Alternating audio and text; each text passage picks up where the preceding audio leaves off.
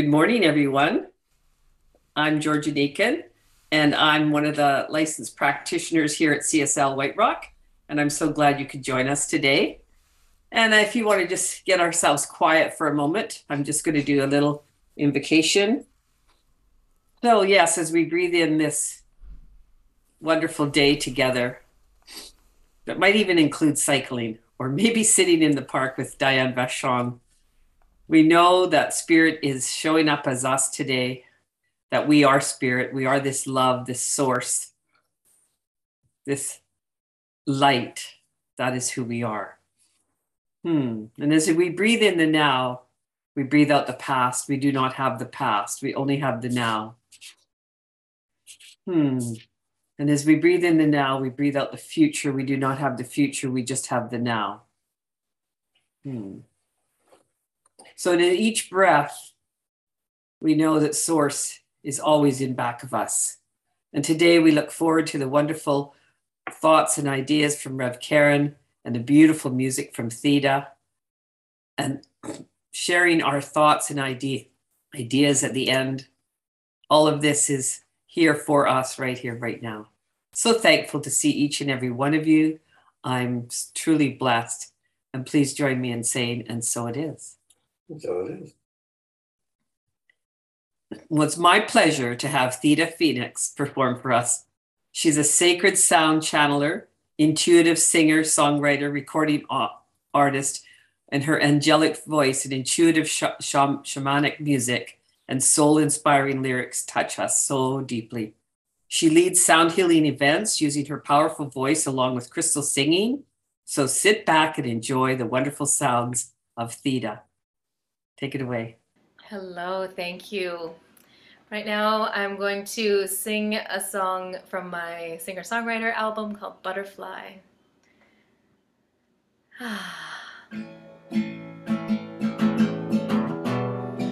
It's all about transformation.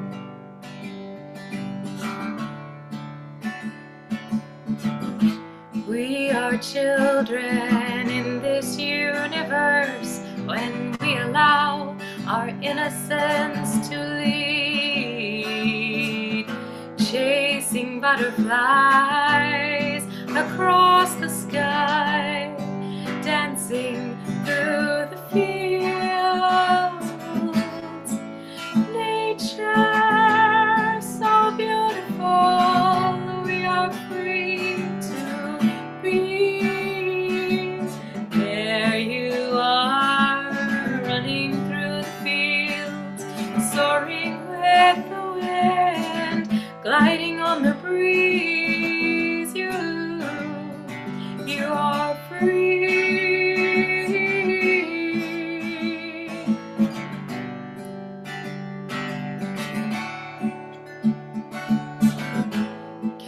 Caterpillar inches up the tree with such a steady contemplation. He holds a secret deep inside. It's the truth of transformation. When the time is right, the caterpillar weaves itself into a cocoon. We cannot rush the process, don't want to break her out too soon. Nature has a plan, divine timing is at hand. For after the struggle you will see that butterfly flying free. There you are, running through the fields, soaring with the wind, gliding on the breeze. You are free.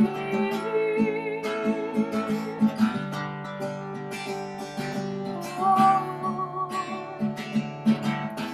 We are just the same as this caterpillar in this human game.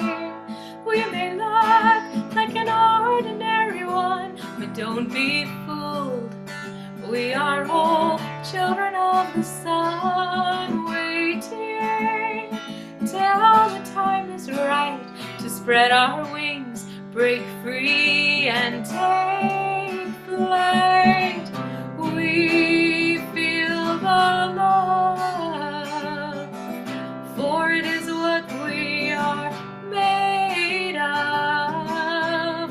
So let the light break through, as one by one we all awaken to the truth. We are one.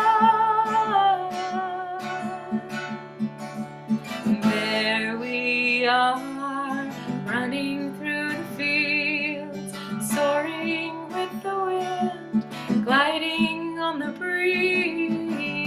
We are free.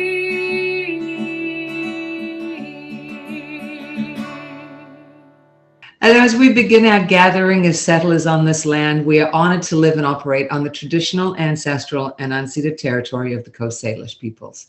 We thank the First Peoples who continue to live on these lands and care for them, along with the waters and all that is above and below. CSL White Rock is an inclusive spiritual community and learning center. We teach spiritual principles and offer tools to use in all areas of life. And regularly and consistently, our life flourishes and flows out of ease and grace when we practice these. Our teaching is based on 4 cornerstone beliefs. There is one power and presence that is the creator of all life and all things. We are spirit having a human experience. Nothing outside us needs to change in order to be happy. We are here to walk each other home. Our vision at CSL White Rock is a loving and vibrant world that works for all. So welcome, friends, and thank you for being with us today. So it's always a great pleasure of ours to have Reverend Karen speak to us. Rev Karen Wilson has been in ministry since 2008, and she's guided spiritual seekers throughout BC and Alberta, helping them deepen their connection to Source through the application of spiritual principles. Now she serves the greater CSL community through her interim ministry program. In addition, she's a member of its Global Themes team, currently serving as co-chair for 2023, as well as the CSL Events Committee planning for annual and general gatherings throughout 2022 and 2023. I'm exhausted with that list of things on your plate, Rev Karen. Rev Karen was instrumental in moving CSL White Rock to a vision-led community. Thank you for that so much. It's a joy to know Rev Karen and experience her enthusiasm and love for this beautiful teaching and all that it brings. With an open heart, please welcome Rev Karen Wilson. Thank you, Angela. And wow, what a beautiful, beautiful program. It couldn't be more perfect. Sita, again, I was so excited when I found out we got to do this together again. So that was lovely. And Georgia, your meditation was spot on perfect. And treatment was absolutely perfect as well. So I feel like we're all really well set up for what I wanted to share with everybody today. I'm really excited by this because I live right in the heart of the city. I live in downtown Vancouver, in Yaletown. Last night, there were all kinds of people at about 3 o'clock in the morning, partying it up, and I think 3 different foreign languages. So that was interesting. So there was a kaleidoscope of humanity outside, and that's typical, right? That's typical of where I am. And yet my heart craves to be in nature. And so I make a point every week to make sure that I spend some time not just walking a seawall with sidewalk and concrete, but to actually live and breathe into nature. And so yesterday I went to Pacific Spirit Park, and I ended up walking through this really wide open grove. And I don't know if it's ever happened to any of you, but when I get into especially forests, probably because I grew up here, I really feel moved. I feel like part of me just merges with that bigger idea that's being expressed through the earth itself. And so here I was walking through this, and the light, of course, was absolutely perfect. And there was some space between myself and the greenery that was around me, the cedar trees, the fir trees, and the chattering of squirrels and chipmunks and all those good things. And I saw this piece of cedar in front of me, and the light had hit it in just the right way that the sap that it was coming from the cedar sparkled like gold. I'm not kidding you. It was like something out of The Hobbit, you know? You just thought, wow, there is gold coming out of this tree. And as I got closer, sure enough, it was sap. I wasn't terribly surprised, but the beauty was astronomical. And then I took another step and saw a tree. Oh, I took a few steps and I saw another tree. And this one was interesting as well because it had grown up like this. And at a certain point, quite early in its lifetime, it had divided like this. And the image was amazing because I realized that at some point in that tree's little baby life, energetically, it needed to make a decision. Was it going to continue to try and plow through whatever the obstacle was, or was it going to try and move around it? And clearly it chose to move around it. And there was no sign of whatever that obstacle was. But there was a compensating thing that happened with that, which was that it wasn't as tall as the other trees that were around it, which made me think, so energetically, some of the energy that would have normally gone to growing up had gone into growing around. So these are interesting things, not just because of the beauty of nature, but because there are spiritual laws that are expressed through nature. So the energy that we have within us can come out as the gold that we see in our world. And the law of compensation, which we know about as well, the tree is a beautiful and divine expression of that. Theta talked about the caterpillar and its pure design for inner transformation. And so we see in nature all of these things and we resonate with it, not because it's other than, we resonate with it because it is in and of us. And that's the critical part here, is to realize that we are not imposing our egotistical mind upon something that is external. When we recognize that spirit within the outside and we merge with that spirit in the inside, then what happens is we too become a divine expression that is working in concert with the nature of our very own being. So that's our spiritual nature. And so what I think about it is I say we are of nature. It operates in and through us. We are the living embodiment of all that is in the all. We are each an individualized expression of nature itself. So we can look at this scientifically, and we know that this is true. And, the ancient peoples didn't know it was true, and yet there was some part of us that knew that it was true. So again, science moves forward and it continues to prove what our spiritual nature has always known. So according to science, 99% of all of us, according to our DNA, is exactly the same thing. Doesn't matter where we live in the world, how we grew up, what country we live in, what color our skin is, nothing matters. 99% of our DNA is exactly the same. It doesn't matter what gender we are. It doesn't matter our choice, our expressions, any of those things. So it's interesting because we get that 1%, right? We get that little 1% to play with. So how am I going to do life? And I joked a little bit about that earlier when I was thinking about talking to you guys. And if you read my little blurb, I talked about Secret Squirrel and how it is that we each have our own individualized expression. So we've got squirrels that are all over the world, apparently. And then we have species. And then we have the individualized expression of one squirrel who maybe has a very different nature than all of the other squirrels.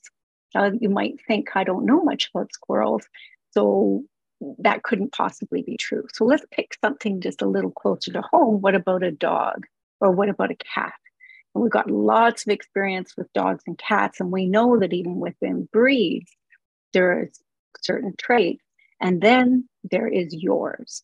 There is yours, and yours is unique. And you know it's unique because you've spent so much intimate time with it, studying it, and you know how your particular special animal is different from all the others. Same thing for absolutely everything. We have our unique, individualized blueprint, and our entire existence is really to try and bring to life and bring to light what that individualized expression is asking of us. So when I think about nature, I often go to one of my favorite writers, and that's Ralph Waldo Emerson. Now, some of you may know that Ernest Holmes drew some of his ideas from Ralph Waldo Emerson, who in turn really created a marriage between the East and the West. He was in the early stages of Eastern philosophy coming into translation. And so he got a glimpse into some of those ideas that had been buried. And he was able, as a Unitarian minister by training and by generation, I think he was a third or fourth or maybe even fifth generation Universalist. Unitarian rather. So by both of those things, he was able to sort of merge those two, and he looked a lot at spiritual principles, and he looked at nature as one of those key spiritual principles. And he looked at it in some really specific ways. And I just want to, he has a book called, or an essay called Nature, and it breaks it down into a number of things, and it's too long for me to go through all of them, but I would like to highlight a couple of things about certain pieces of it, because again, I want to emphasize that aspect that we are in and of and through nature. So he looks at nature, and the three ones that I want to talk about are commodity, beauty, and language. So the first one, commodity, I think we pretty much have a pretty good handle on what that means, but maybe not as much as Emerson does, because he spent a lot of time really, really thinking about it and drilling into it. So Emerson says, yes, the nature of us as humans is we look at the planet as something that we can use, a commodity. And sometimes that means that we create a separation from it. So I think that I need to go out into the forest in order to have my aha moment of unifying with spirit. But I want each of you to look in the room you are in right now. Doesn't matter which room it is. Doesn't make any difference. So if you're in your living room, I want you to think about what the components are in your furniture. Maybe you have material on your couch. Where does that come from? Maybe you have leather. Maybe you have wood. Maybe you have metal.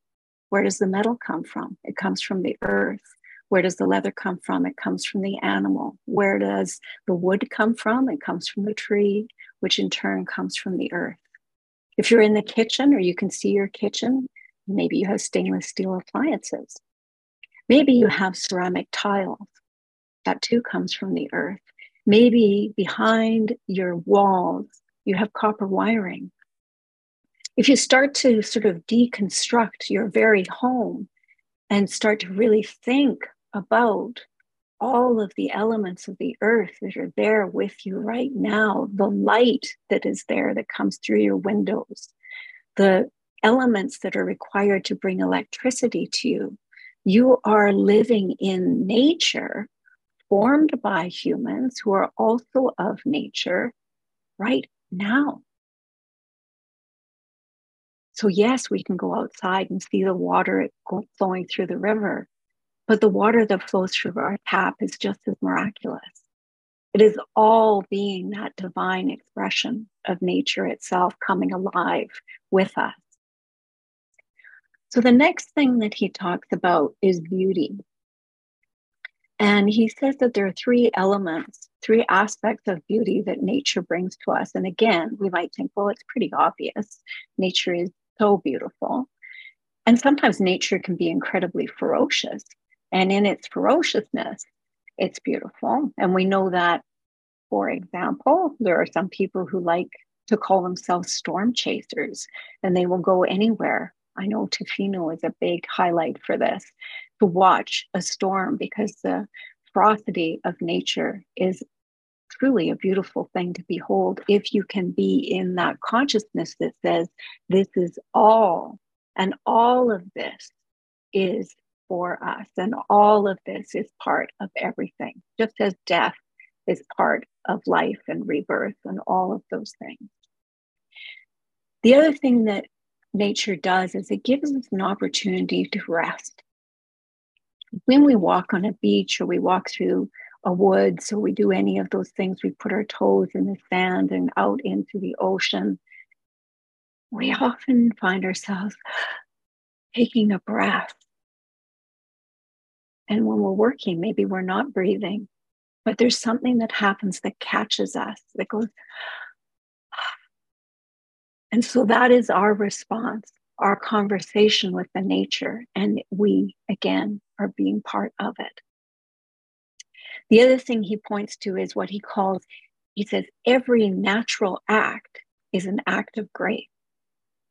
A natural act is an act without premeditation. So instead of me thinking and planning and all this kind of thing, I just come out with something. That's a natural act. And for some reason, and I'm not just talking about me, all of us, when we naturally speak from the core of our being, there's grace in that. And the people who are around us instantly recognize it. And often what we call it in these days is we call it authenticity. We are speaking our divine true nature. And because our divine true nature is exactly the same, no matter who we are, where we are, it doesn't matter. It resonates automatically with all those around us. It resonates with those and attracts those to us that are of the same like-mindedness in that specificity part of who we are. And it shows that spirit is behind it. Spiritual practices are designed to enhance this ability. So if you think about Zen meditation, you think about any kind of form of meditation, you think about recognizing the law of cause and effect. As we go deeper into the law of cause and effect, what happens is first we see the effect. That's kind of part of the teaching, and we learn about the cause. But as we go deeper, we start to think to ourselves, now wait a second, what am I trying to create here? What do I believe? And so we start living in accordance with the belief and the truth and the nature that all is love, for instance. So I need to choose my words wisely, which is moving into our next element, which is language. Language too is of nature, and we've heard so many examples of that through Theta, through Georgia.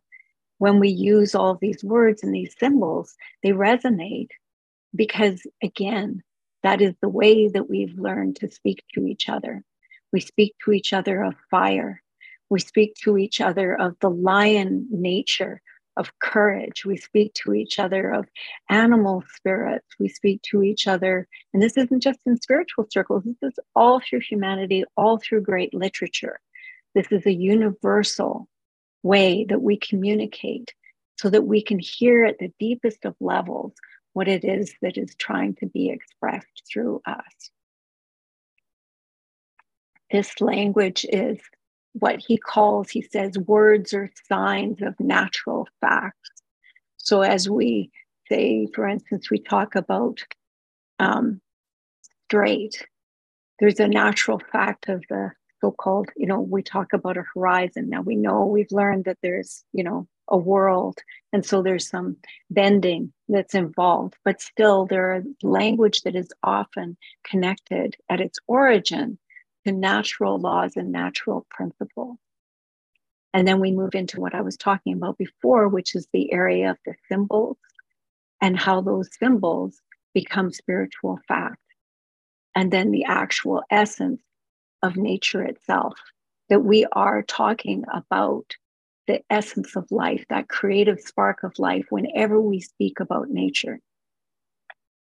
We have this tendency as humans to think that we are separate from, and I believe that some of this comes from the very early part of our Western civilization biblical teachings, which is where Adam and Eve were created in the Genesis story. And then what started to happen was there were all these animals. And so Adam started to name them. And as soon as we name something, there is the greater idea that we are creating a layer of separation instead of creating it as being part of. So they name the lion, and now the lion is separate from. They name the bird, and the bird is separate from. They name, et cetera, et cetera. And yet, we are birds too. Do we not fly sometimes? We have created ways that we have figured out how to fly. It's not the same as having growing wings. And yet, we continue to expand and to grow, inspired by nature itself, and learning that this is our way, perhaps, of doing the same.